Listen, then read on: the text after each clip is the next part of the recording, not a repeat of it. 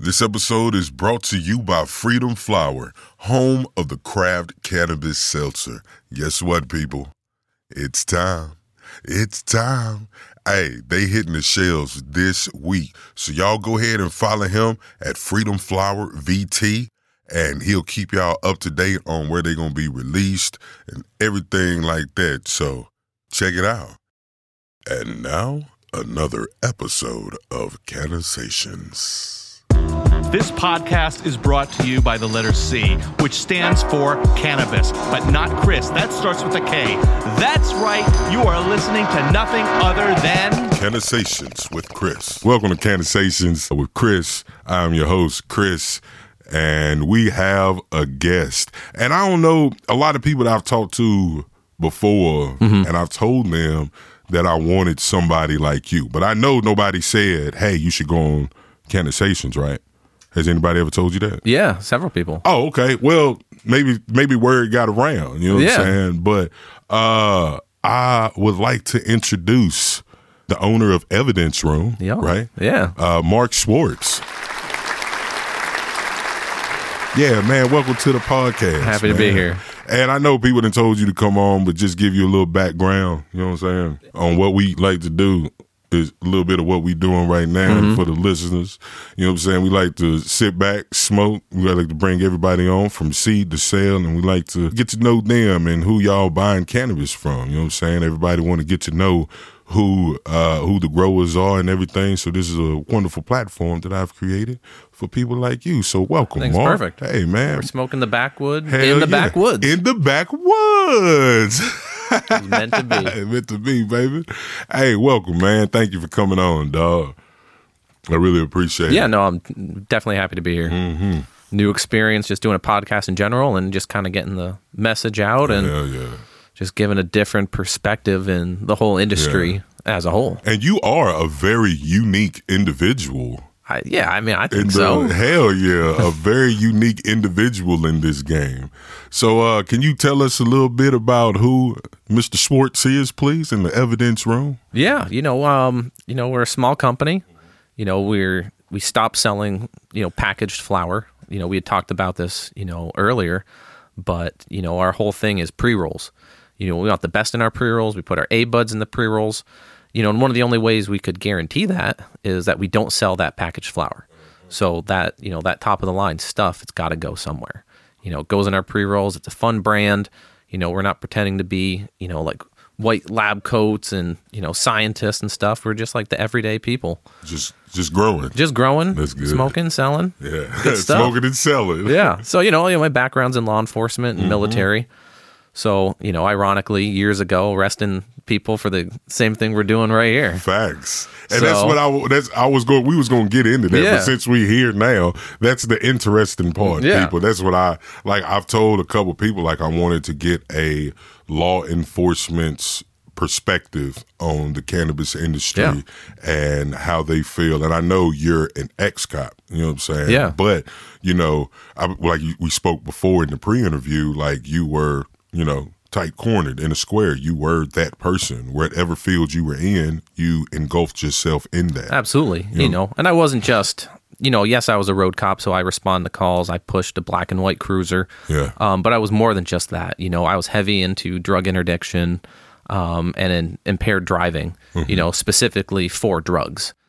And which was different than most of my other peers, regardless of what department I worked in. So I had that specialized training, and I was heavily focused in the drug world. And now here you are. Here I am. Hey, is it coming on roll? Oh, man. Is it? Hell yeah. There's always, when I put a filter on it, I'll push it up a little bit, and it's always a little space, and it'll just, come out. But we ain't got to smoke it, you know what I'm saying? Well, look. We'll keep smoking it until the right time when we get there. We'll whip out this. That's the later on. This is the pregame. Yeah, exactly. That's the pregame. So this is the we're not selling this yet. Okay. Oh, that's in the works. Well, don't tell them yet. Don't tell them yet. Keep them in suspense. Okay. We got something we got to tell y'all about. Yeah, we got Yeah. But you said you were in. What was the law enforcement? So I worked at a few different departments. When I started in 2011, I got hired by the University of Vermont Police Department. So unlike most universities, they have their own police department, not just like campus security. And at that time, like nobody was hiring. Very few departments, needed help, which is one of the reasons I went there. Is because, again, they were like one of the only people that are hiring. It wasn't a big draw, working at a university, but that's a way to get your foot in the door. Because once you're certified, you can go anywhere you want. And so I spent quite a few years there, transferred to Shelburne to kind of make that transition into municipal policing, dealing with everyday people, not just college kids, and then finished my career at St. Albans. What made you make that transition out of, not trying to be funny, how'd you go from arresting people for it to selling it? Yeah, I mean, so growing up, that was the only job I ever wanted to do, was law enforcement. Went to college for criminal justice, got out, joined the Army, did my initial, went to infantry school, basic training. 11, right? 11 Bravo. 11 Bravo, baby. 21 Bravo. We in the building. Hey, I cleared, you shoot it. Right? Exactly. So, yeah, I mean, spent my time in Fort Benning, infantry school, the one station unit training. This was for the Guard. I was in the 3 of the 172nd Mountain Infantry in Jericho. So did my training, got out, immediately got hired by UVM, went to the police academy, and then just started working. Yeah, I mean, university policing, yeah, you're doing real police work, but in a sense, you're kind of a glorified babysitter. Because you're like maintaining kids. Yeah. And so to speak. When I was that age, I didn't think I was a kid, but yeah, they're kids. Yeah. 18 to 21 years old. Yeah, now that we're adults, you're like, yeah, I was still a kid. Yeah, exactly. But, I did learn a lot because there's tons of drugs at the university. Obviously, tons of weed, party drugs, ecstasy, Xanax, Molly, stuff like that. Some psychedelics, not a lot, a little bit of LSD, but no heavy drugs, like crack, heroin, fentanyl. I never saw any of that stuff there until later on in my career when it was everywhere, and I got pretty good at finding it legally. Fentanyl, that's a crazy one because I don't understand how that's even, you know what I'm saying, with having a sales background, if you will. I never understand how like a drug like fentanyl can be like in the game. Like, why isn't that like washed out? Like, fentanyl has done nothing but bad. Like, kill people, you know? I mean, that's the stuff that destroys communities. Facts. It's not cannabis. No, it's not. It's fentanyl, it's heroin, it's crack. Yeah. Those are the big ones. That's what, like I said, destroys communities, are those heavy drugs. But it's like, it's crazy because like it literally kills. Like, why am I going to sell my customer something that could kill them? Like, that's a loss. Like, if I had a profit and loss statement, yeah, you don't I want would to kill definitely off your customers. Exactly. Like, I would put that in the loss category. Like, and you're doing that. I mean, I understand like people getting it from here and getting it from there, but I don't understand how like that mentality of putting something like that in something like that is profitable. A lot of people die from it, but a lot of people don't die from it. So is it okay? So not just because I don't know what fentanyl is. Do you know? So essentially, you have heroin, and fentanyl is basically heroin supercharged. Like a heroin 3.0. It's like 1,000.0. Oh, okay. It's, I forget the ratio, but yeah, it's like hundreds of times, stronger than heroin. So you don't have to use as much. It works really well. It definitely does the job, and it's insanely addictive. So you just got to have someone to try it once or twice, and that's it. It's all made overseas in China and in Mexico. And it's easy to get in, and you really don't need a lot to make a good profit. You need, you could have 10 pounds of weed, that'll make you, like 30, 40, 50,000. You have a half pound of fentanyl, that's tens of thousands, hundreds of thousands of dollars. That's crazy. So that's what, you basically it's all condensed. It's easier to transport, easier to smuggle. That's why people sell it. Because it's all. Is it like I know you probably wouldn't know, but is it like a heroin high? Like, I don't understand. That's what. It's heroin. Okay. That's what it is. So it's heroin. Okay. So it is like you shoot it, but I've also heard of people like, can you sprinkle it on anything to like? Can people smoke fentanyl in blunts? I don't think I've seen that. Okay. It's the dosing, and you'd probably die doing that. Okay. So the reason why I was asking, this is kind of like a personal thing. Okay. But I had an interaction with a close family member. Yeah. That smoked. Actually, before that, I had a family member who was on that side of the fence and he ended up dying of a fentanyl overdose. Yeah. And this family member came to my house and I gave them some weed and they ended up throwing up. And with not knowing about cannabis and knowing the experience of a fentanyl overdose, like it was an easy lane for that person to fall in. You know what I'm saying? Yeah. Like, and even to me, I was like, hey, that's a dumb thing to think. But once you've been trained to think that cannabis was a bad thing, absolutely. It's easy to say, okay, so weed smokers, crackheads, and dope fiends are the same people. No, definitely not. Exactly. Definitely not. Yeah, exactly. So but then you see all these urban myths, weed laced with whatever, which I'm sure it's happened, but a lot of it's cross contamination. You don't even have to ingest fentanyl to die from it. Transdermal, you can touch it; it'll touch your skin, and it'll soak in through your skin. Oh wow! So there's plenty of videos even online. Police officers are doing a search, opening up a bag, and you'll see them collapse because they somehow touched it without gloves on. Whenever you do a search, you want the rubber gloves, the gloves, or they potentially inhale it. Just from being near it. It's crazy. And it's no joke. Yeah. But I tell you what, you've heard of Narcan? I believe so. Yeah. So it's the opiate reversal drug. The reverse, yeah. That shit is crazy. It's crazy that we're on a cannabis show talking about other drugs. Oh, yeah. But I just don't know. It's crazy. This is like, I mean, I don't know these things. And I don't know if anybody else knows. So Narcan, what it does, it blocks the receptors in the brain. So it doesn't allow any more of the narcotic. So, heroin, fentanyl, it's a narcotic analgesic. And it blocks the receptors, so it doesn't allow any more, basically to hit you. So, this person, see a person, they're cold, they're clammy, their pupils are pinpoint, and they're dead. You take this little device, actually looks like this little vape. It's got a plunger for your thumb. You stick it up their nose and squeeze it. It gives them a little spray. I think it's like 2 milligrams. And then within a couple minutes, they wake up as if nothing ever happened. And 9 times out of the 10, they're an asshole about it. They're an asshole when they come back? Oh, my God. They're pissed. 1, they ruined your high. 2, the cops are now in their house. And typically they tell you to get the fuck out. And be like, dude, you need to go to the hospital. And they usually just throw you right out. Be like, okay, you're welcome. I just saved your life, right? Yeah. And half the time they just deny it. I didn't overdose. I'm like, really? We've been here for 20 minutes and you've been...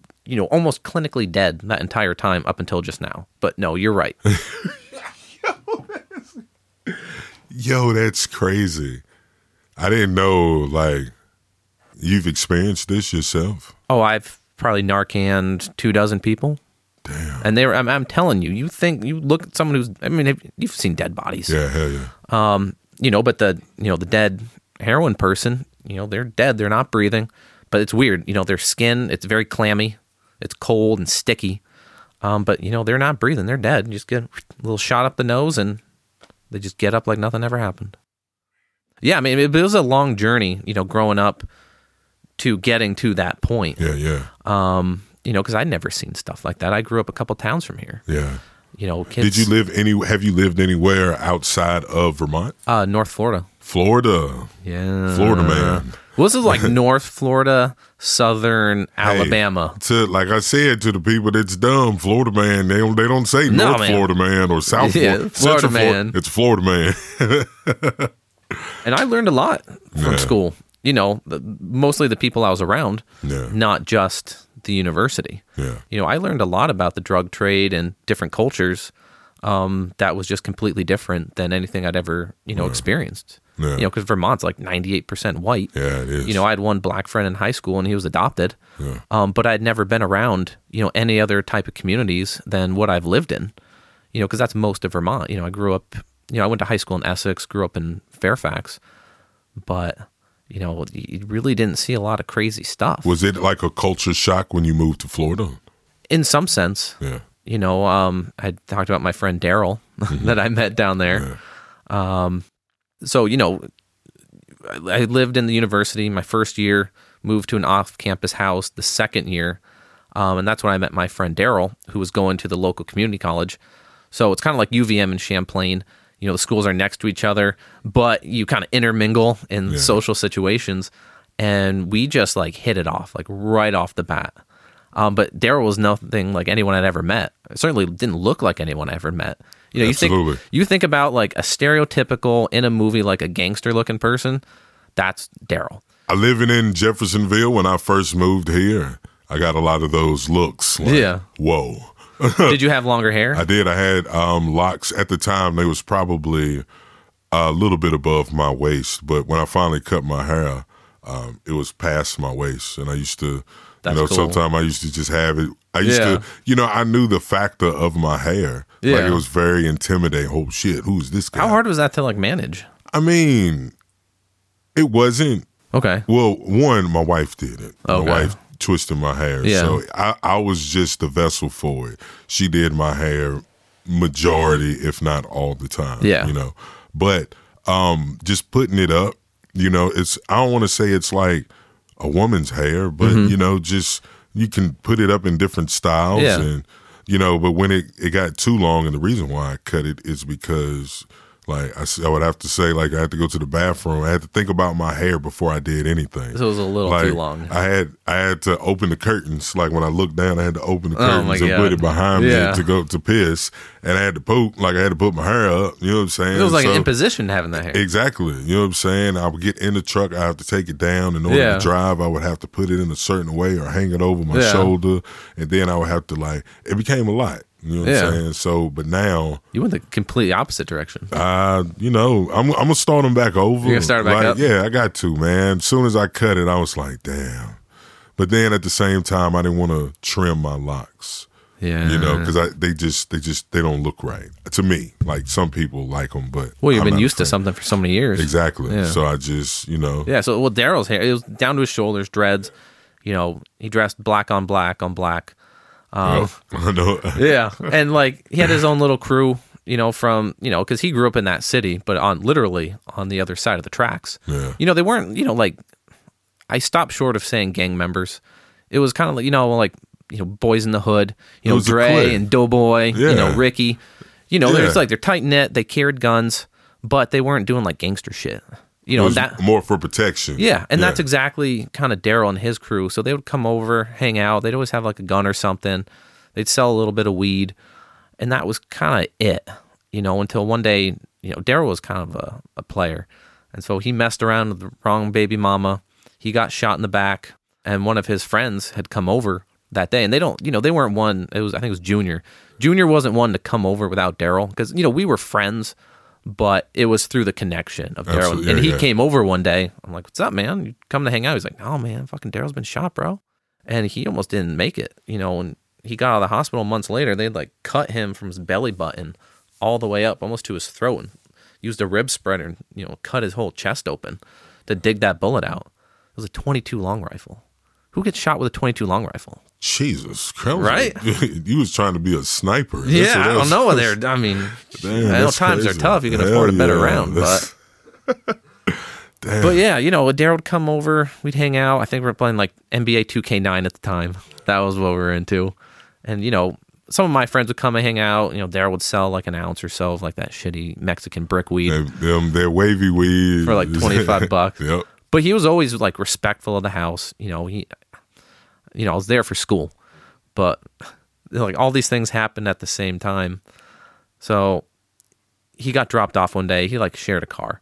He's like, hey, may I borrow your Jeep? I'm like, yeah, it's fine. But this is like a yellow Jeep, very like distinctive. Drives out, comes back 10 minutes later with Junior. I'm like, hey, what's up, man? And they're like, yeah, dude, I was just running from the cops. Okay. And your first thought was to come to my house? To come here. I'm like, okay. That's crazy. And, and they dress the same. They look the same hair. And so, like, an hour later, we'd leave, just me and Daryl. Dude, there's fucking cops everywhere. They take us out at gunpoint. And because Daryl looks just like Junior, not to be, stereotypical, but they literally look the same. And he's like, dude, I'm going to jail. Because little did I know, he had 2 pairs of pants, and tucked under his, his junk was like an ounce of weed. but they didn't find him, and they realized that even though he looked similar, it wasn't the same.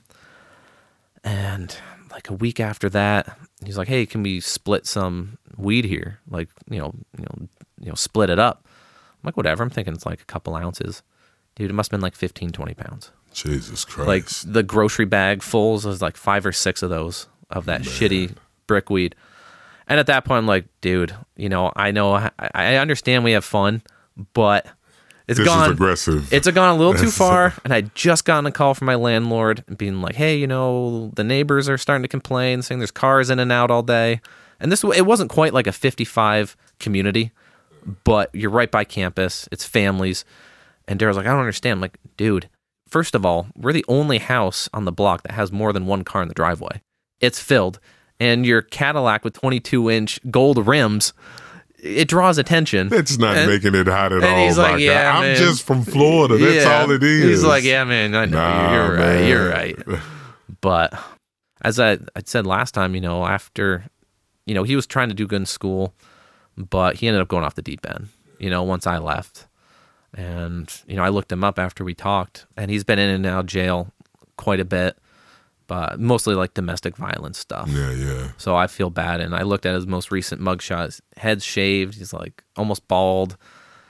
Didn't look good. And I feel bad. Yeah. Because he was a really good friend of mine. Yeah. And we were tight. And we hit it off. As soon as we met each other, we just hit it off. Yeah. I remember I had a friend like that when I was younger. I mean, we didn't, nothing like that. Yeah. But I had a friend like that. His name was Josh. Yeah. Either Josh Jones or Josh Amos. I think it was Amos. Yeah. But me and him was, oh my God, we were so tight. And he ended up just coming to school one day and being like, hey, this is my last week here. And it was like Thursday. And I'm like, you mean next week? He was like, nah, this is it. And like, I gave him a hug. I don't know why he left. I don't know anything. He just dropped out of school? Nah, his parents, something happened with his parents. And he was like, I'm moving. I just found out. And I gave him a hug and off to the races. I don't know where he at now. You never seen him again? Never seen him again. It's crazy. Yeah. Everybody takes different paths. Yeah. You know what I'm saying? But you joined the military and became a police officer. And now, here we are. Here we are on a cannabis podcast. Yeah. Hey, I hope your boy Daryl hear this and be like, look at this motherfucker, man. I always thought about looking him up and like reconnecting, but I think in a selfish way, I kind of want to preserve the memories we had together. Absolutely. It's understandable because that can possibly bring static that's not needed now. Yeah, I cherish those memories. Yeah. And I just want to. It's like kind of leaving off on a high note. Yeah. I don't want to ruin that. Yeah, no, that's understandable. It's not like I'm never gonna move down to Florida. Yeah, we're not gonna hang out again. Yeah. So why ruin like a good? It's got something like you enjoyed as a kid. Yeah. And when you're older, but like, man, that thing kind of sucks. Like, you know what? Yeah. Maybe Ring Pops wasn't as good for me. Like, I shouldn't be eating. Hey now. Listen, you like Ring Pops? Who doesn't? I don't. I think it. Well, you know what? I don't like artificial cherry or watermelon flavor. Okay. And those always seems like the ones that was readily available.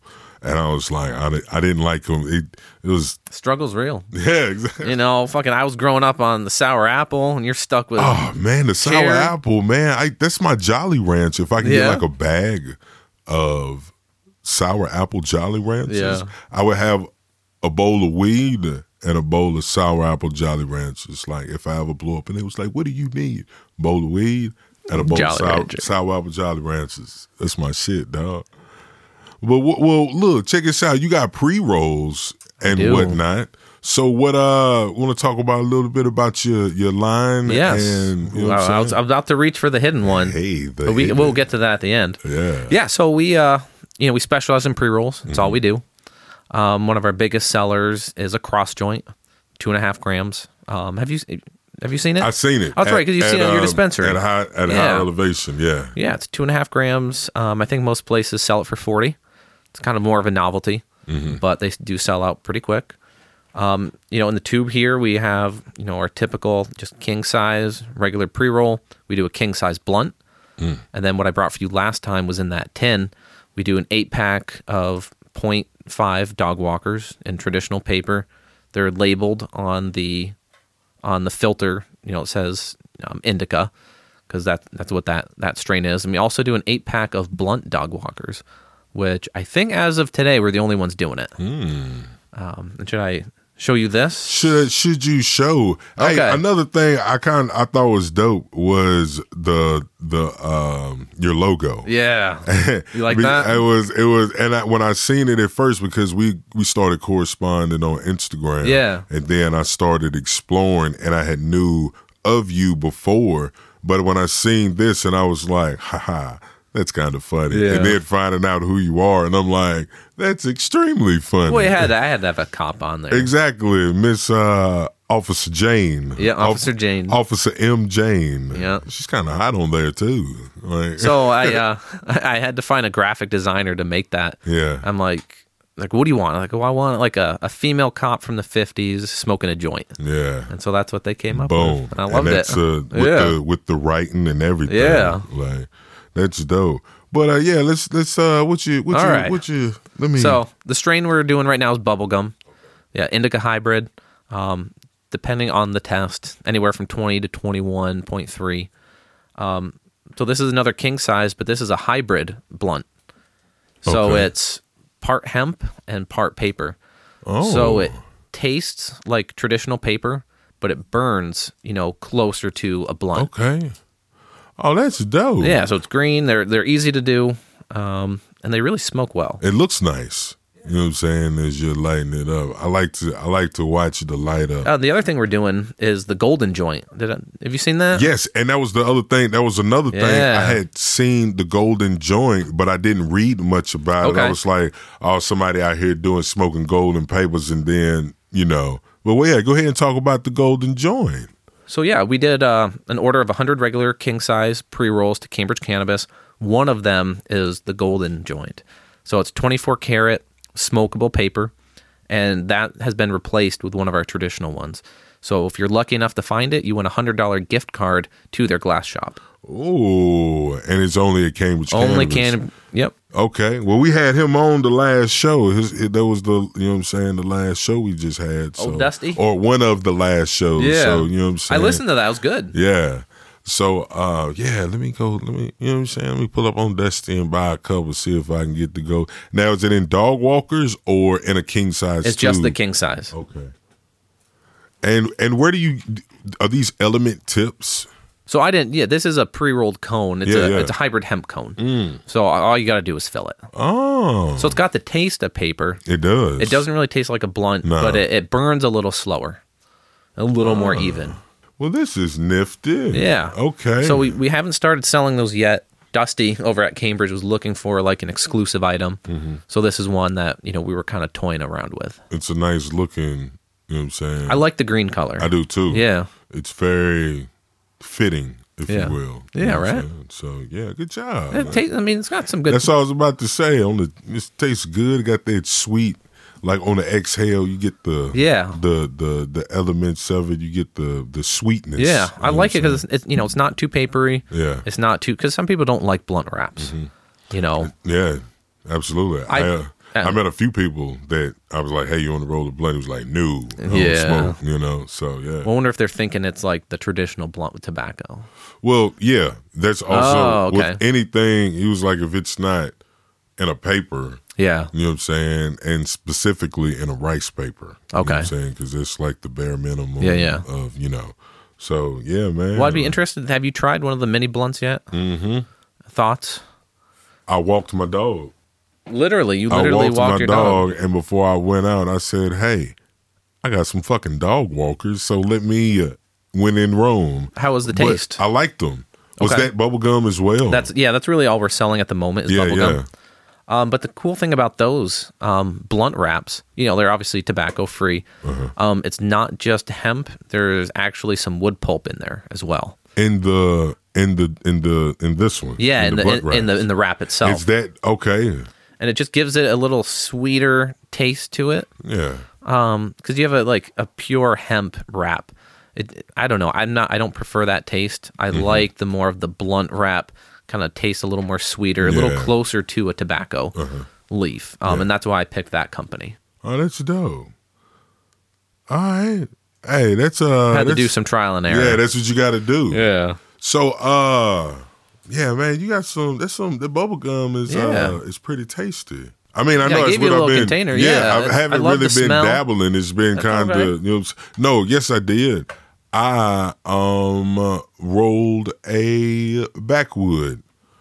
That's what I did. I forgot because I had I had a nug, and so I rolled a backwood of it, and it was really good. And I tell you, if I can smoke a whole backwood to the face, it wasn't good. But I put it out halfway out. Perfect. And then I woke up the next morning and fired it back up. And so you was on to something. You on to something. Yes.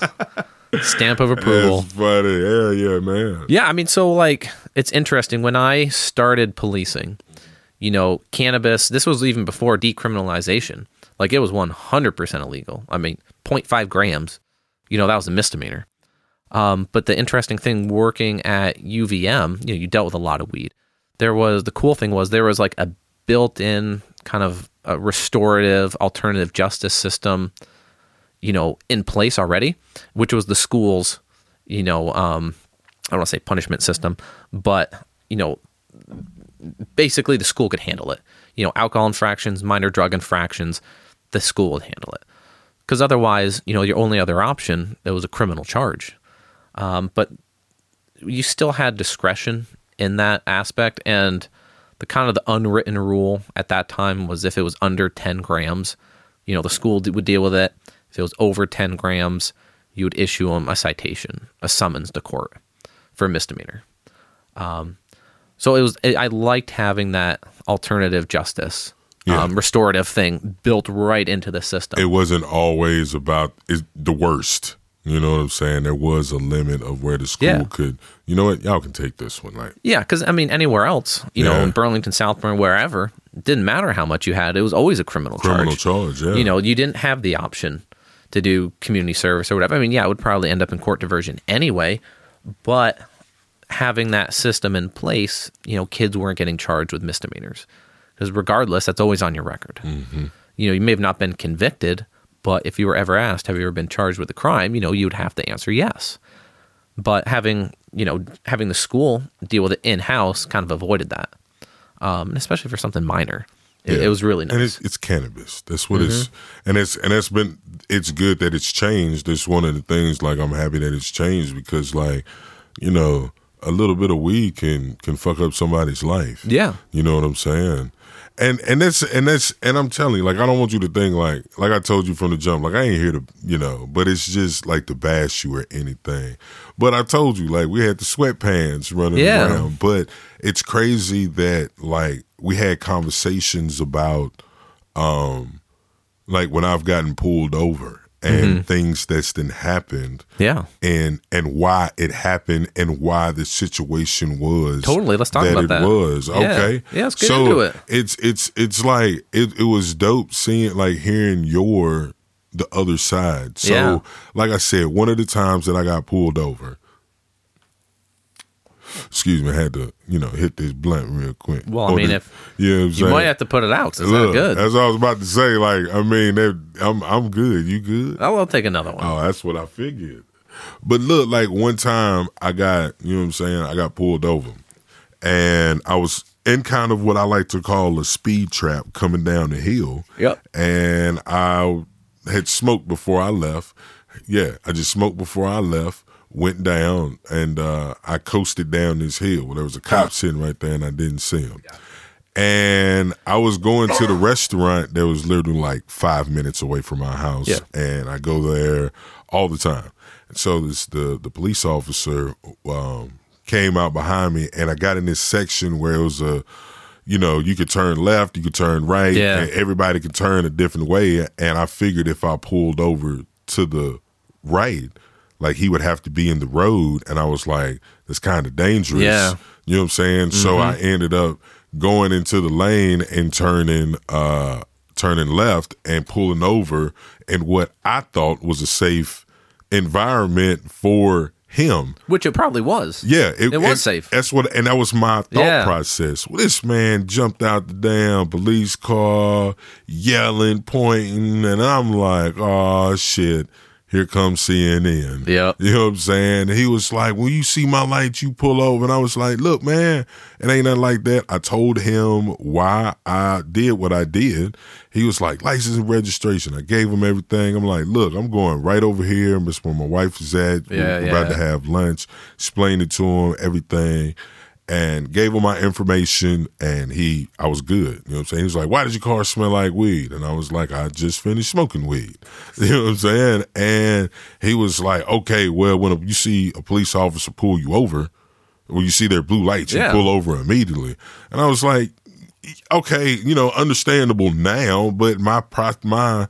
You're on a different thought process than what he is. Yeah. You're thinking like the driver. Exactly. The driver, I don't want you to get hit. Yeah, yeah. You know what I'm saying? Or anything like that. And another thing that he did was he stood back off my window and made me like, I ain't gonna say I had to hang out the car to talk to him, but I had to turn harder. You had to turn your whole body. Turn my whole body to talk to him. Yep. You know what I'm saying? And I'm trying to like show my hands to be like, dog, like, yeah. I'm cool. Like I ain't. But he didn't have his gun out or anything. Well, did he had it. He had the little thing unclamped. Yep. And he was like resting his hand on it. He didn't have it out, but he was definitely gripping it, or just kind of resting. Just like, hey, if your hand's on your gun, your hand's on your gun. It don't matter if you got your finger on the trigger or that bitch in your hand. All right, fair enough. He was touching it. You know what I'm saying? You noticed the hand was in the gun area. It was in the area. Okay. And I don't know, it could have been the taser. Yeah. But I was like, hey, your hand's doing this. And it made me nervous. You know what I'm saying? But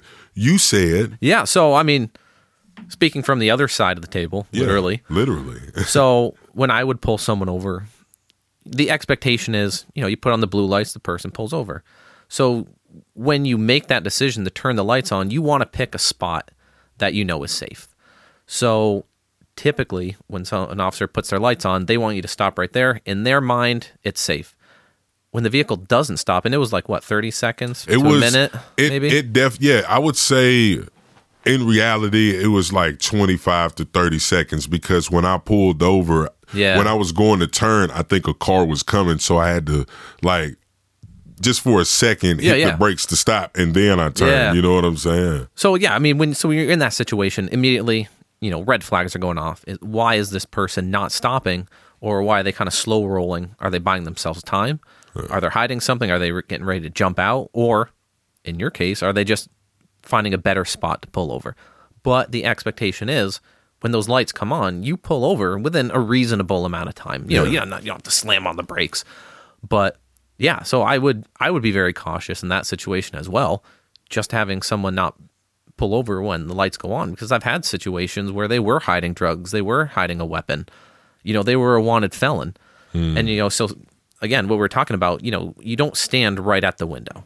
Yeah. Because, in military terms, that's the fatal funnel. If someone's going to shoot out their window, they're going to shoot right out the window. It's hard to reach around and shoot behind you. So that's why you stand behind that B post.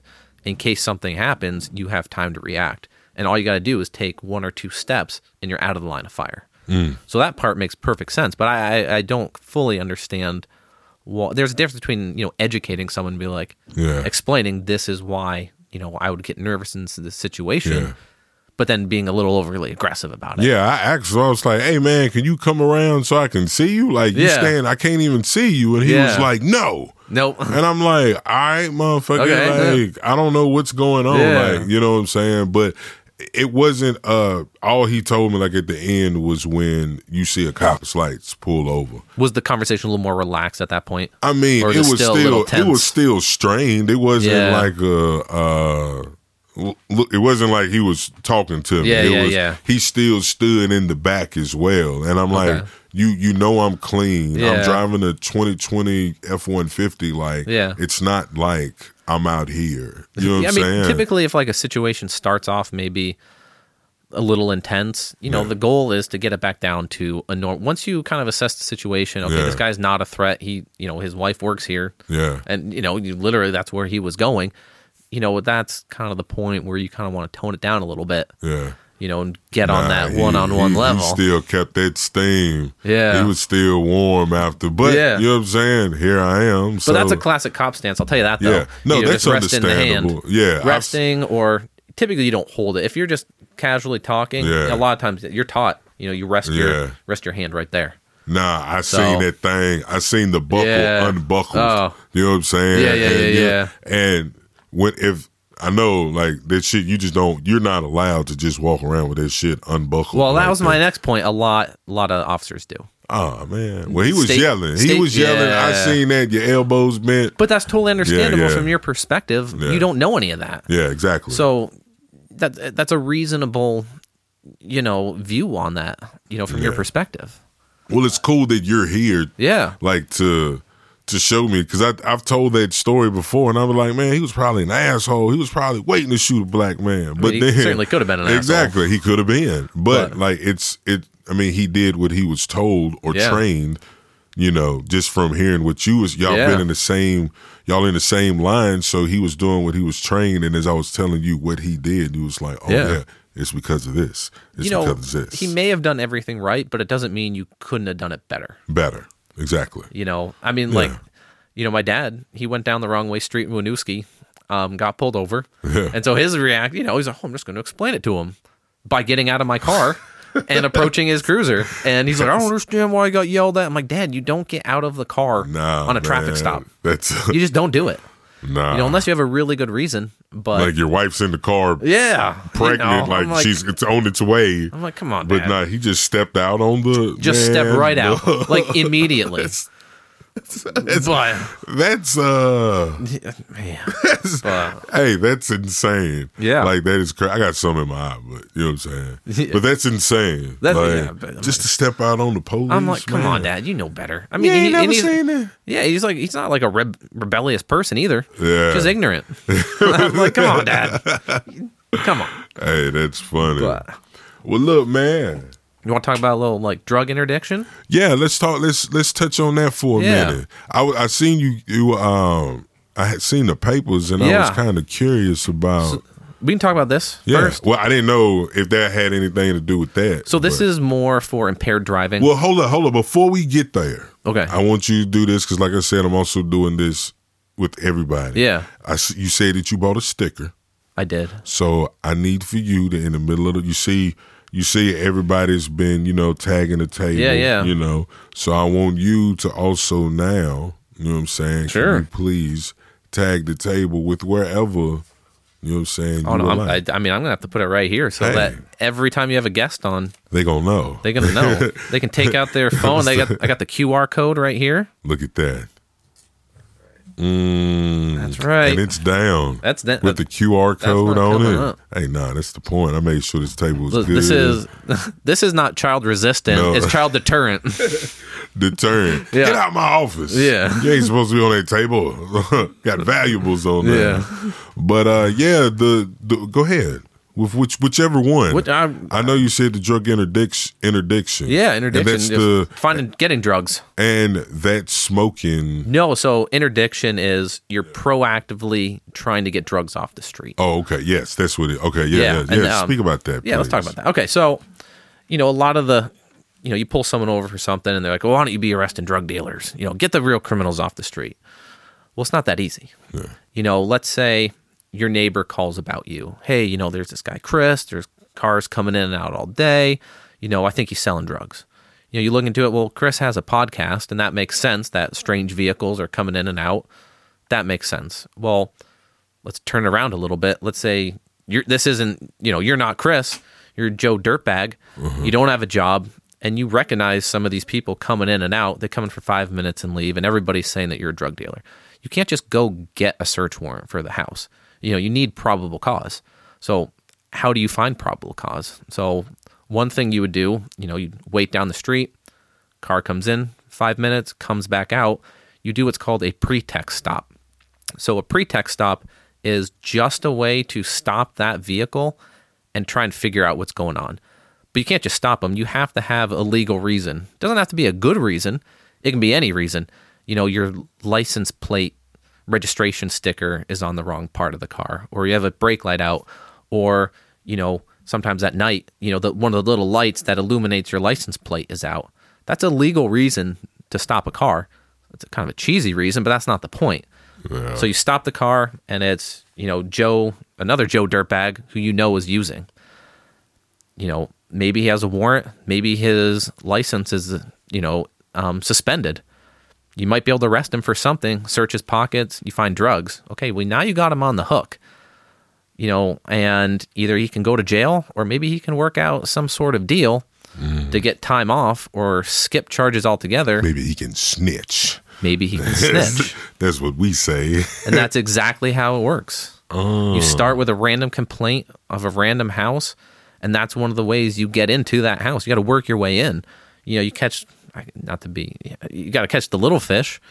Yeah. It's not like they're doing anything insanely crazy, but you got to get some dirt on them to make them flip. That's how you get in.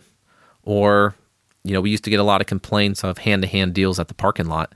And again, you do a pretext stop, find a reason to stop them, and then you start getting into maybe a consent search in the car. They say, oh, I'm coming from this place, but you literally just watched them come from here. So you already have them in a lie. But yeah, you have to go, and a lot of the times it's random. You're just finding people to stop and see what they have in their car. As bad as that sounds, but that's how you find the drugs. No, I mean, I kind of understand that because even when I've been pulled over at night, that flashlight starts and shines like all of my vehicle before it gets to me. Yeah, checking for weapons, checking for drug paraphernalia. Seeing what's in there. The kingpins, they're clean. When they drive a car, it's not dirty, but the average drug user, their cars are filthy. So you could just stop anyone for whatever reason you had. You might not even be thinking drugs. It may have just been speeding. Take a look at the car, you might find, a corner bag for heroin. You might, what chore boy is? Who? Chore boy. So when you smoke crack, the Brillo pad, the metal Brillo pad. Oh yeah. They use a filter. They use it. They'll just throw it on the floor. You see that's drug paraphernalia.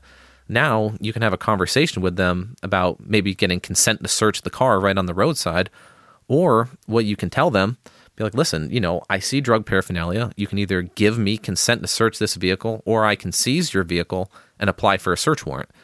9 times out of 10, when you find that drug paraphernalia, you're going to get a search warrant. And most of the time, people just let you search their car roadside. And sometimes you find stuff, sometimes you don't. But when the directive is to find drugs, that's kind of the avenue that you go down. You got to be very proactive about it, because it's not like people just drive like, hey, I'm a drug dealer, right on the side of their car. Yeah, that's true. Unless you're Essex PD and you seize a drug dealer's car and then they write on it, this used to belong to a drug dealer. You seen that? I did. You saw that? Yeah. Hey, that was crazy. Well, I mean, it's one way to say that it was, But like, that's crazy. Yeah, that y'all can listen to conversations and find out why y'all how did my boy get, what I'm saying? How did they know? Because even being on the outside of certain situations, and wondering, well, why did I get pulled over for this random reason? Yeah. And then just let go. Yeah. It was just, and again, it's not a perfect system. You're gonna stop people who didn't do anything wrong. Yeah. But that's why, these pretext stops are controversial. Again, it's a legal reason to stop someone for, a bullshit equipment violation, but some people get caught in the mix. They may have just went to, 'cause it's not like necessarily like a house. You watch them walk in. It could be an apartment complex. Yeah. You don't know which one they're going, but you saw them come in, 5 minutes later they're out and they don't live there. Maybe they're up to no good, maybe they're not. Yeah. But if you want to be proactive and get drugs off the street, that's kind of how you have to do it. What was the main drug that you seen in your area? So UVM was all weed. I had a couple felony arrests. It's funny to think that a couple ounces was a felony. Yeah, especially now. I think maybe like a half pound was the most I saw. Shelburne was, it's a small town, so not a lot there. Shelburne is very, pinkies up type of place. Exactly. Yeah. St. Albans, at that point, it was pretty much legal. I mean, there was a few people. This one guy had I think 15 illegal carts and a bunch of other stuff. We also had a ton of Xanax. And that was a random traffic stop. I think like the license plate was expired. The car registration was expired. That turned into a DUI arrest, a felony, drug arrest for all that stuff. It was completely random. I had never met the guy, never seen him before in my life, but he had a ton of drugs in his car. And that was just being proactive, and it's called going beyond the stop. Yeah. Which, Chittenden County, they don't even want you doing that.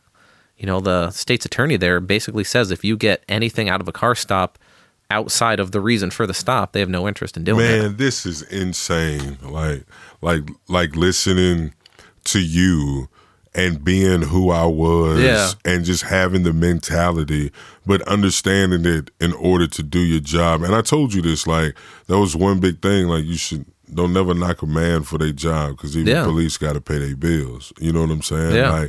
But to hear that you have to be, police is proactive, they kind of run hand in hand. Mm-hmm. You can't clean up if you don't clean, kind of. Absolutely. You know what I'm saying? Well, here's the thing, though. For most departments, as long as you respond to the calls you go to, you stop a car here and there, that's all you have to do. But I was very proactive. I was always stopping cars. Is there like, all right, y'all got to stop here in St. Albans. We hold a 15 car minimum car stop. No. Is that like how it is, or is that like a police thing? There were some people that maybe stopped 2 or 3 cars a year. Oh wow. Old school state police. So one thing about state police everybody knows this. They have take-home cruisers. Okay. I don't know if maybe not everyone knows this. I've seen them sitting in yards, and I always thought they was the big boys. It was like, no. Oh shit! So everybody get a. So state police is a part-time agency. Most of the state police are done at 2 a.m. no matter what, unless there's like a special detail. The entire state police, they go home at 2 a.m. and they don't pick up until 6. So the troopers that work nights, they get home at 2. They're on call for 2 hours, from 2 to 4. So if a call came in here, wherever that trooper lives would have to get dressed, get in their car, and drive here. And that might live 20 miles away. Oh, wow. And then once 4 a.m. hits, the 6 a.m. trooper has those 2 hours before their shift starts. So they're on call. But the old directive was, because you're coming in from your house to the office, you need to write 2 tickets on the way in and 2 tickets on the way out. Oh, wow. But that was old school. That's like 90s. Yeah, that's crazy. Yeah. But no, there's no like, you just got to find something, in the old school manner. It don't matter what it is. I mean, early morning traffic, everybody's speeding. Oh yeah, it's everybody not that got hard. some dumb it could be a taillight out, but that was the unwritten directive. Oh, that's crazy. Yeah. Look at this, man. I'm getting the inside scoop. You're getting the inside scoop. Yeah. Hey, that's crazy. Hey, that's what's up, though. But, St. Albans is crazy. I'd never seen crack or heroin before until I got there. And I think I made a felony arrest within, the first week. Wow. I got, the biggest one was, I think it was just under a kilo of crack at this house once. Oh, man. Off a random tip. So, we was working midnights, and I was working with this, old school sergeant from, Rhode Island, and this lady comes in, be like, hey, there's this house or apartment. I think it was on Kingman Street. My husband bought some crack there. He ended up giving them my wedding ring. And I was just in there, and she said, I saw a key of crack. And this old school sergeant was like, that's fucking bullshit. We're not doing anything with it. But I'm like, no, fuck that. She signed a sworn written statement and described it in detail. And I think she didn't take a picture of it. But there's one other thing. And so I wrote up a search warrant, and I was on the SWAT team. So we ended up hitting the apartment with the SWAT team. Yeah, I got a key of crack. And before we found it, we're searching the apartment, and the guy was from out of state. I think it was probably Hartford, Connecticut, or Springfield, Mass. It was just a plug. Yeah. And we're searching around, and I find this thing in his duffel bag. It's saran wrapped. I'm like, fuck yes. This is the mother load. I unwrap it. It's a pair of Yeezys. He had some Yeezys. He had a pair of Yeezys wrapped up in cellophane wrap because he loved them so much. Yeah. And then we found the key in a couple socks that he tried to flush down the toilet or something. Oh, that's crazy. But just we ended up seizing everything. bunch of cash. It's like 20 grand worth of jewelry too. Oh man. And civil forfeiture laws. He lost all of it. Yeah. And I think because of that and one other, we bought a bunch of new equipment for the department with it. So y'all, since I was going to ask, what happens with all that money that y'all seize? You keep a portion. Yeah. Damn. Yeah, especially. Oh, so that's why they be all, I mean, I understand, Yeah. of course, like when they make big drug busts, Yeah. I understand, of course, like I want to take a picture with 40 kilos Yeah. and 15 pounds with all this cash, and they be taking the pictures and shit with them. But then I didn't know like where it went after that. I know that shit don't just go sit in a room. No. I don't know the exact process, but we kept quite a bit of it. Yeah. Especially if you work with the feds. So a lot of times, feds will do like an operation in your city, but they want uniform backup. Because they don't. If you're on the DEA task force, you're wearing plain clothes with like a kit. And like a carrier and stuff, but they want uniformed officers. They want to know like some of the locals. So when you help them, they actually divvy it up. Be like, this agency helped, this agency helped. They get 15% of all the cash seized. They get whatever. Oh, that's dope. So yeah, we bought some pretty cool equipment. Yeah. The SWAT team got all brand new BCM rifles. Oh, that's short barreled. Yeah, it was pretty. Damn, It was I pretty didn't cool. know. I didn't know where the money went after that. Yeah. Oh, that's I mean, that's understandable. You find us keepers. Just, you know what I'm saying? That's the way to look at it. Man. But yeah, one of the other things I want to talk about was impaired driving. Yeah. I ain't gonna front. When we talked about the last time, I was like, So yeah. Well, so let's start with alcohol. So alcohol has a per se limit, 0.08. If you are over a 0.08, you will be arrested for DUI. But also what the law says is any impairment to the slightest degree. So you could be under a 0.08, and if you're exhibiting, pretty good signs of impairment, you can be arrested as well. So like the person that doesn't drink might take a couple shots. They could be at 0.5 and smashed. Is that, and the debate is that person's under an 0.8, should they still be allowed to drive? And that's the question. Yeah.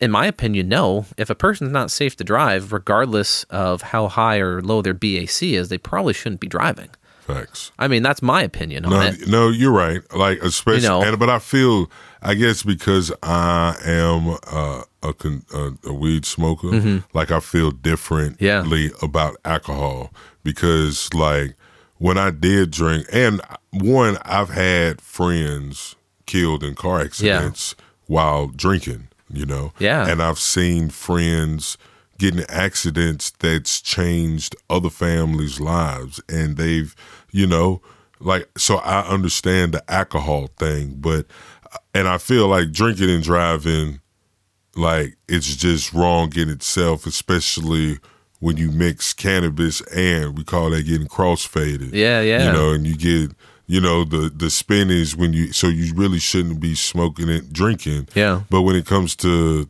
smoking and driving, I'm kind of like. Yeah, we can talk about that. Yeah. So, I mean, that's kind of the thing I was getting at. So with alcohol, that per se limit, 0.08, you could be over an 0.8 and not really be that impaired. If you're like a seasoned drinker, you might not show a lot of physical indicators of impairment. You could walk fine, talk fine, but because of that 0.8 limit, it doesn't matter if you can function on a normal level. You're over that limit, that's a DUI.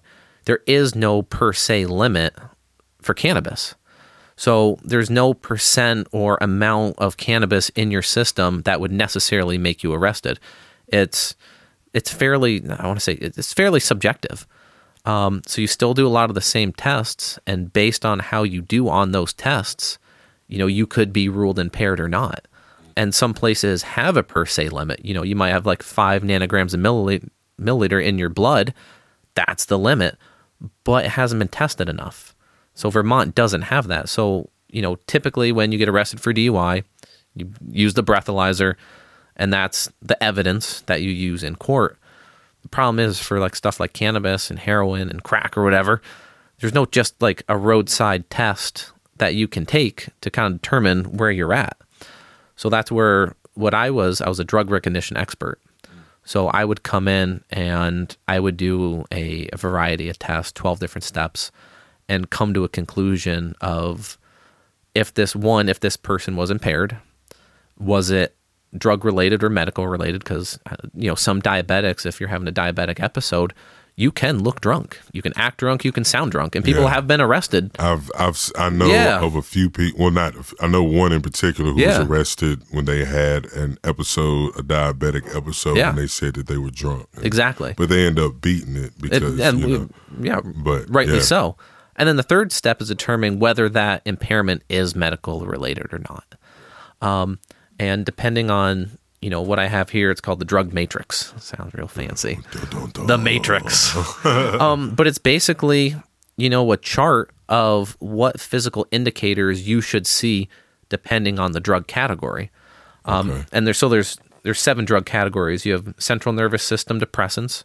So that's like Xanax, benzos, and alcohol. Like downers. Exactly. Yeah. You have central nervous system stimulants, so like crack. Yeah. Adderall. Okay. So Adderall is actually a stimulant.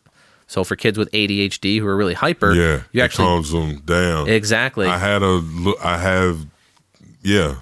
mean, you're not a cop anymore. Yeah. But yeah, I've sold, what I'm saying, Adderall and had Adderall. Well, so, but you would think, a stimulant, why would that make a kid calmer?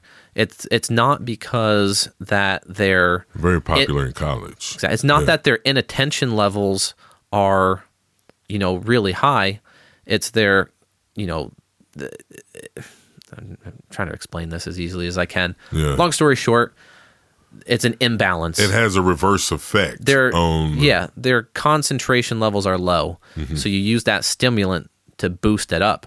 Whereas a normal person whose levels are fine, you give them that same stimulant, then you get them hyper-focused. Yeah. And that's why, people take ADHD meds as recreational drugs. Yes. You have hallucinogenics like mushrooms, dissociative anesthetics, which are, I want to say cool, but they're pretty cool. So like LSD, PCP. Yeah. So it disconnects the brain to the body. So that's one of the reasons why they invented the taser, because they'd try and take people down with PCP. They'd hit them with pepper spray or baton, but the person wasn't feeling anything because there's that disconnect between the mind and the body. So that's why like people on PCP are like supermen. They can jump off buildings, get up and run away because they don't feel anything. It's that disconnect. I didn't know there was a disconnect. Yeah. I've seen on videos like people on PCP, and I didn't understand why, but I didn't know there was a disconnect between the two. And then you have narcotic analgesics, so that's heroin, fentanyl. You have inhalants, which could just be like nitrous oxide, or put some gas in a bag or spray paint, and then what's the dust off? Yeah, dust off. Man, so I stopped this guy. It was a single vehicle crash, no other cars involved, drifted off the road, head first into a telephone pole, which is always a single vehicle crash. Maybe winter you slide off the road, but you typically don't see a lot of single vehicle accidents. I think I counted like 420 Whippet containers in his car. Whoa. Yeah, empty. And this guy... So what you would do, it's actually for culinary. You know this. Yeah. For the whipped cream. The whipped cream. The little cartridges are nitrous oxide.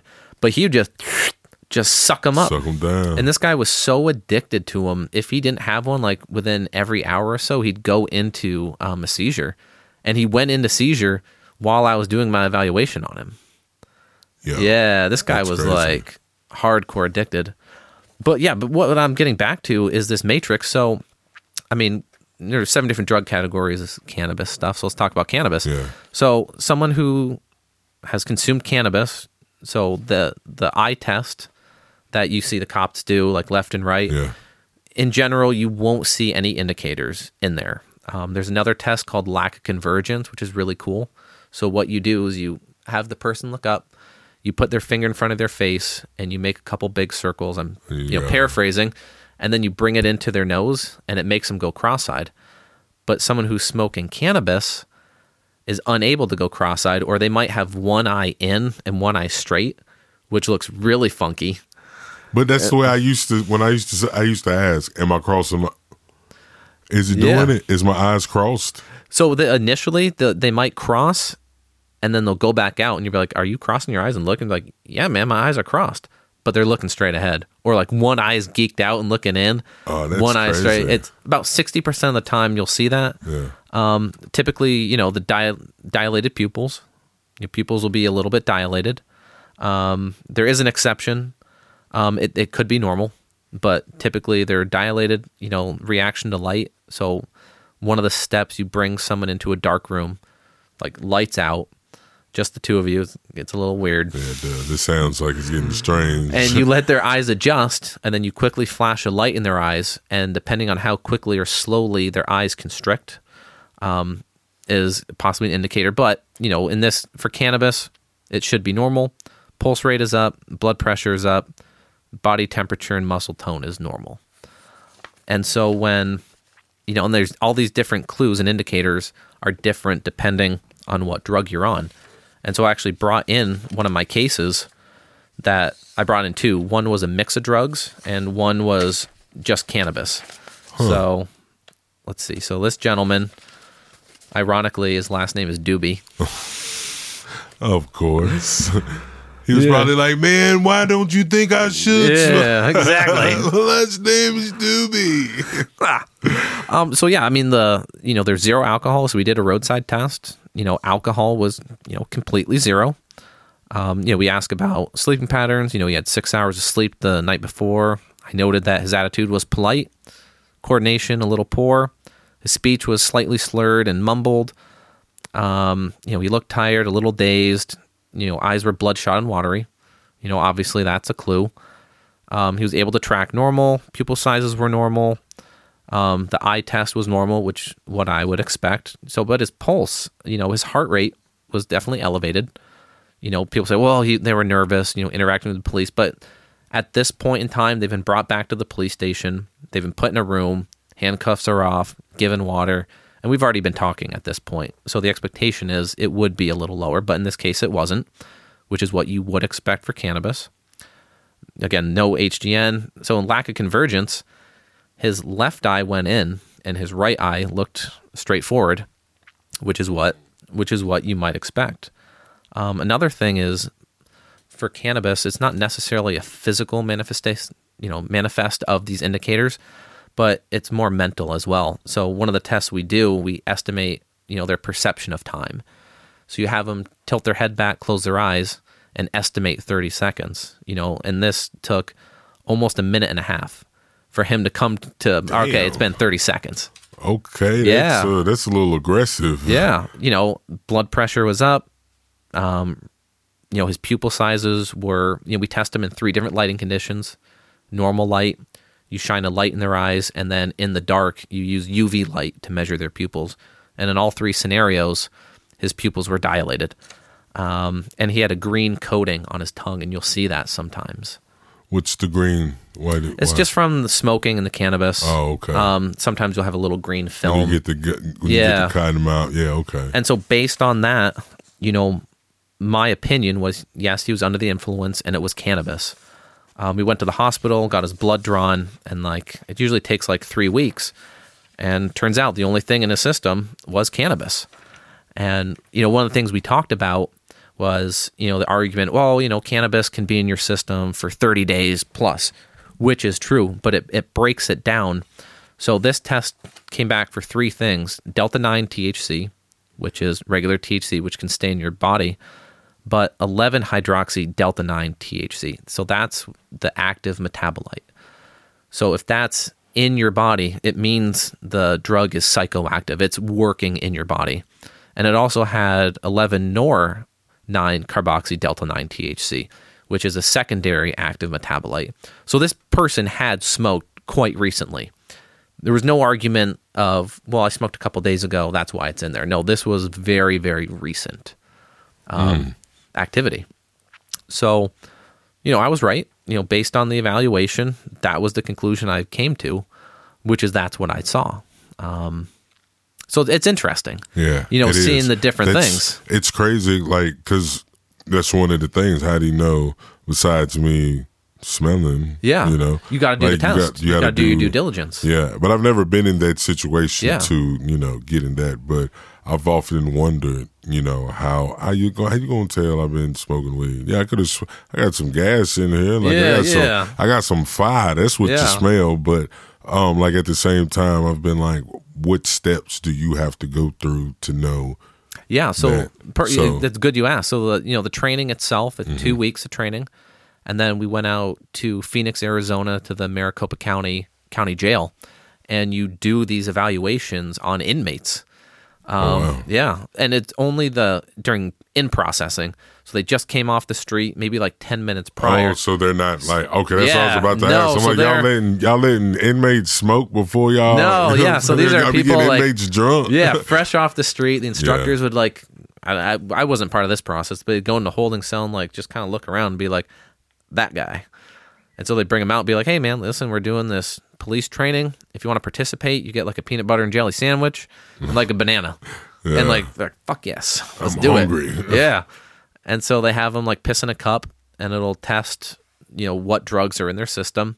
So they know that when the students practice, whether they're right or wrong. Okay. And so that was the training. Yeah. Yeah. Yeah, that's crazy. I've always been, like I said, I've been curious about how, the other side, like without wanting to be that wanting to find out that bad, but I wanted to know, like, man, how y'all be coming up with these conclusions? Yeah, right. Man, I've been schooled a couple times though when I was young, police officer. I pulled this person over. I could have sworn they were drunk. I could have sworn I took them out, did field sobriety, like bombed, like did horrible, did the breathalyzer in zeros. I'm like, fuck. I'm like, did I really fuck that up that bad? I was too new to even really think about drugs. Yeah. Oh, yeah. So and they was probably pushing, I am not drunk. Yeah. I'm not drunk. They're not drunk. They weren't. I'm high as hell. I ain't drunk. Interacting with them, you're like, they are not right. And I knew there was something wrong, but I was brand new. And yeah, man, I let a couple drugged drivers go for sure. 100%. Yeah, we're going to wrap it up now. You want to wrap it up? Yeah, man. All right, we got time limit? Sitting here. We've been sitting here for like an hour and some change chopping it up. I was going to light this up. Go ahead. Right. Hey, it ain't over. We can smoke. You know what I'm saying? And that's good that you lighten it back up because that's one of the things like I like to close the episode with. Okay. I like to find out a little bit about you and, your consuming habits and how you like to smoke. So my opinion on cannabis when I was a police officer was different than most. The problem when you're in that situation, you can't really pick and choose what laws you're going to enforce. Because in my opinion, that was always unethical. So you're kind of in this weird situation. Like I used to smoke, and now I'm in a position where I have to arrest people for it. But I always held my head high that regardless of my own personal biases, I still did the job the way I was supposed to do. Because a good example, like what if you're from a culture where it's okay to hit your wife? Does that mean you're not going to arrest someone for domestic assault? No, because there was a case like that. This couple who was visiting was from a different country, and this guy just smacks his wife up right on the side of the road, and he got arrested for domestic assault and didn't understand what he did wrong, right? Well, yeah, that's being from a different country where that's allowed, you know what I'm saying? That's and then being here. Yeah. What you mean I'm wrong? Yeah. So it's like my own personal bias of cannabis, like it was tough. And I totally, saw the, hypocrisy in it.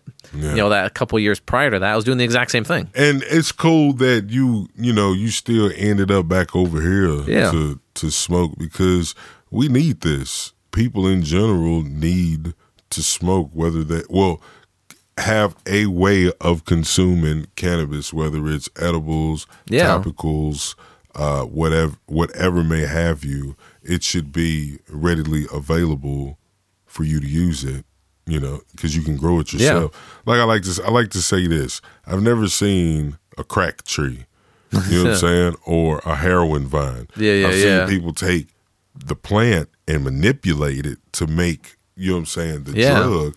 But with cannabis, it's you take a seed, put it in the ground, love it, water it, boom, there you go. On every level, it's safer than alcohol. Mm-hmm. You know, I've never seen someone smoke to the point, you know, where they just can't even stand up. Yeah. You know, maybe like a dab or something, Yeah. but... And it's to catch their, like, I've hit a safer. dab where, yeah, exactly. It's way safer. When I've drank and drive before, like, just going around the corner. But, like, I know my limit. Like, I know I'm driving from less than a mile. Yeah. You know what I'm saying? So, but I remember one time I was, you know, on the phone. I grabbed, you know what I'm saying, a joint, lit it. And, man, I was white. I was on my road. But I was like, damn, it was just habitual to do it. Yeah. And I was like, man, I can't do that shit no more. Like, I'll never do it again. But, you know, like I said, like, how y'all be knowing? Well, you know, statistically, when you're smoking that blunt for the first time, the peak concentrations of THC in your blood will peak out before you even stop smoking. So it's not like you smoke for an hour and at that after hour, you're like ultra high. No, you've already hit your peak before that. But again, it's just like alcohol. Someone who smokes every day could very well be fine driving and not have too much of an issue.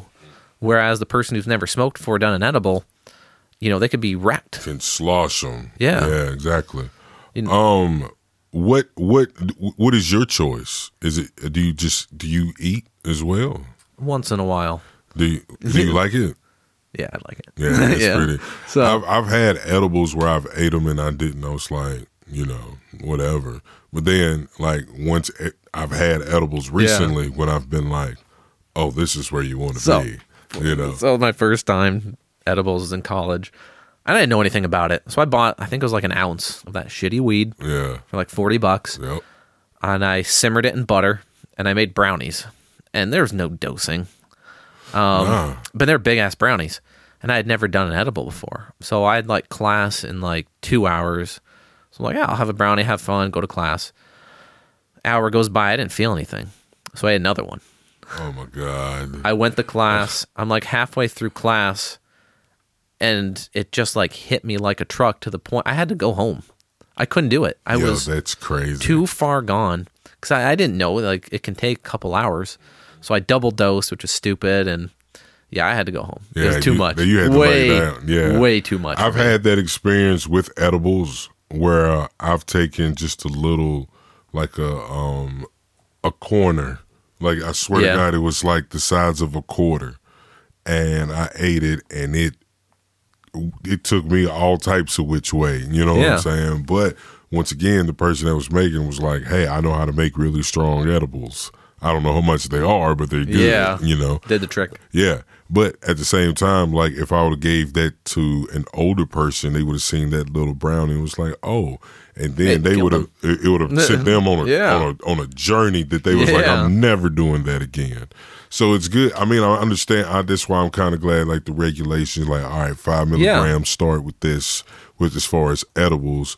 But with me, I kind of know, like, 50, I'm right, I'm good. Yeah. You know what I'm saying? No, and the last thing I want to do, or not do, but see is people get injured, you know, because of this product. Certainly not because of my product. Yeah, exactly. You know, just use it responsibly.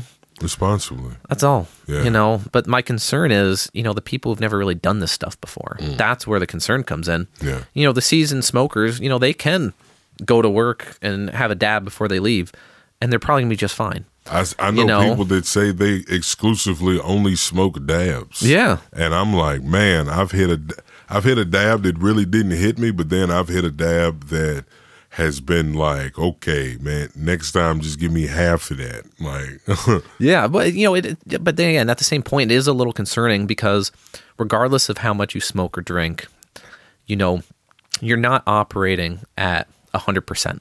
Absolutely. You know, so like, let's say you're driving home, you know, you're bebopping, cranking your music. Take that same scenario, but you're driving in a place you've never been before. What's the first thing you do? You turn the music down. Yeah. Because your brain just can't concentrate on those many things happening. I need to figure out where I'm going, how to get there. Exactly. Yeah. So like, a lot of these crashes, these fatals, they happen not because the person driving 150 miles an hour. It's because that time delay was just enough where in maybe a circumstance where a car pulls out, you were quick enough to swerve around it.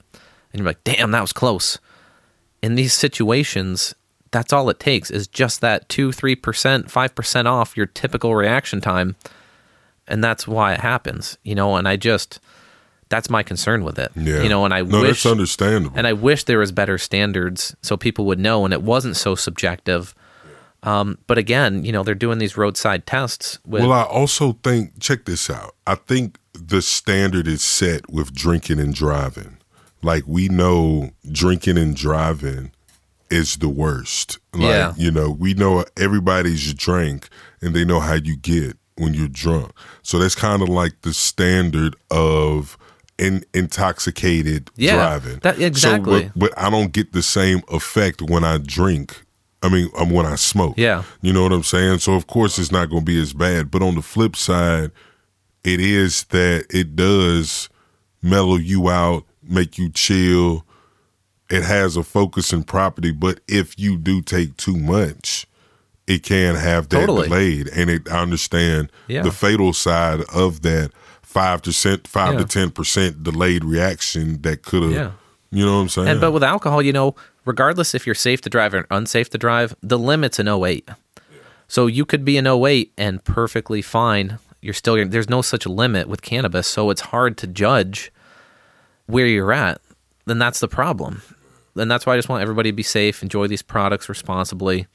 I enjoy them responsibly most of the time. Most of the time. Exactly. But I knowing when the times that I don't, that's a conscious choice that I knowingly do. Yeah. And if something were to happen, God forbid it does, I really have only myself to blame for that. I've been wanting to sit down and talk to somebody, like I said, like you, like there was a cop either on the force, was on the force, and even if they didn't smoke, I just want to talk to them to find out like the difference. Yeah. And now, like I got everything. Like I got the smoker who was one. You know what I'm saying? It was weird though. I never smoked when I was a cop. Occasionally though, I would have dreams about smoking, which was odd. Do you dream as a smoker? Do you dream now? Yeah, as a smoker. Really? I never stopped dreaming as a That's crazy. Somebody told me, well, it probably affects everybody differently. Yeah. But they told me if I stop smoking, I'll start dreaming again. Oh, I'm sorry. I meant, yes, when I wasn't smoking in my dreams, I still dreamt as if I was a smoker. When you was, but I'm saying like, that just switched up. But I was asking. I see. Now, like, as a smoker, like last night, or just when you sleep now. I totally dream. Yeah. Oh, okay. It might be like somebody told me like because you smoke, it causes you not to dream, and if you stop smoking, you'll. I don't get nightmares anymore. Mm-hmm. I had, when I was on duty and working as a cop, I'd have these episodes where I'd like wake up in the middle of the night, like in a frantic, not knowing where I was. I'd like shoot out of bed, like in a total panic. But I can't even remember. I might get 1 or 2 a year now. Yeah. Where it was like several times a week. And cannabis helped with that, right? I think cannabis and just not doing the job anymore. Absolutely. That definitely helped. The job, not the job either. Yeah. Yeah, I mean, I saw some pretty traumatic stuff. I used to be a firefighter in college, and I saw a bunch of crazy stuff there too. I always thought it would be like a lifelong career thing. But, the situations came up where it's time for me to leave. Yeah. And sometimes not getting what you want is the best thing. Yeah. And it was definitely the best thing for me, was to completely change direction. I feel like firefighters is the civilian military. You know what I'm saying? Yeah. Like my boy Thomas, he's like, me and him used to hoop. And I never really asked him, but like I've seen, like, one, you see movies, and two, if you've ever seen a burning building, like, the heat that radiates off that building, it's insane. It's next level. level. Know what I'm saying? Like I went to a hibachi restaurant recently, and I felt like when they started the fire, you feel it. You know what I'm saying? And that's like on a magnitude of a building. You know, it's what I'm crazy. saying? Like, totally crazy. And then people got to go in there. So firefighters like. That's why, like, my boy Thomas, like, I look at him like, man, you got some, a lot of it is just waiting around. But when it's go time, of waiting around. When it's go time, like, it don't matter what you're doing. Like, it's go time. Like, you got to get in this building that's on fire. Yeah. Like, it's like everybody runs from it. You have to run to it. You know? So, that's man. Well, look, man.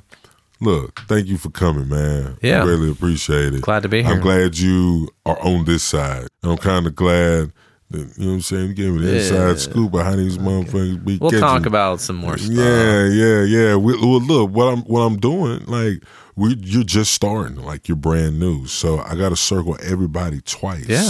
Come back around. You know what I'm saying? I got to catch everybody once, and then by the time I get everybody else will be in a new spot, in a new position in the cannabis industry. We're going to have you back on to talk about all the things that you've got going on in the future. You know what I'm saying? Mm-hmm. So, you know what I'm saying? This is just a highlight. We'll do like a crime tip of the day. Hell yeah. That'd be Well, look, man, can you tell them where to find you? You know what I'm saying? Yeah. So Evidence Room, it's available through Cambridge Cannabis.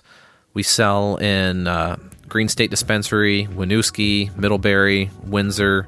We're partnered with Ojo Rojo and Northern Craft. Okay. Cannabis. You got a website? Yep, evidenceroomvt.com. We do a lot of work also with Magic Man and Essex. Yeah. Love those guys. Yeah. Instagram, Evidence Room VT. Yeah. All right. Evidence Room on Instagram. Yeah. And you know where you can find me. Cannasations Podcast on Instagram. Thank y'all for listening. Y'all stay blazing and stay amazing. We out.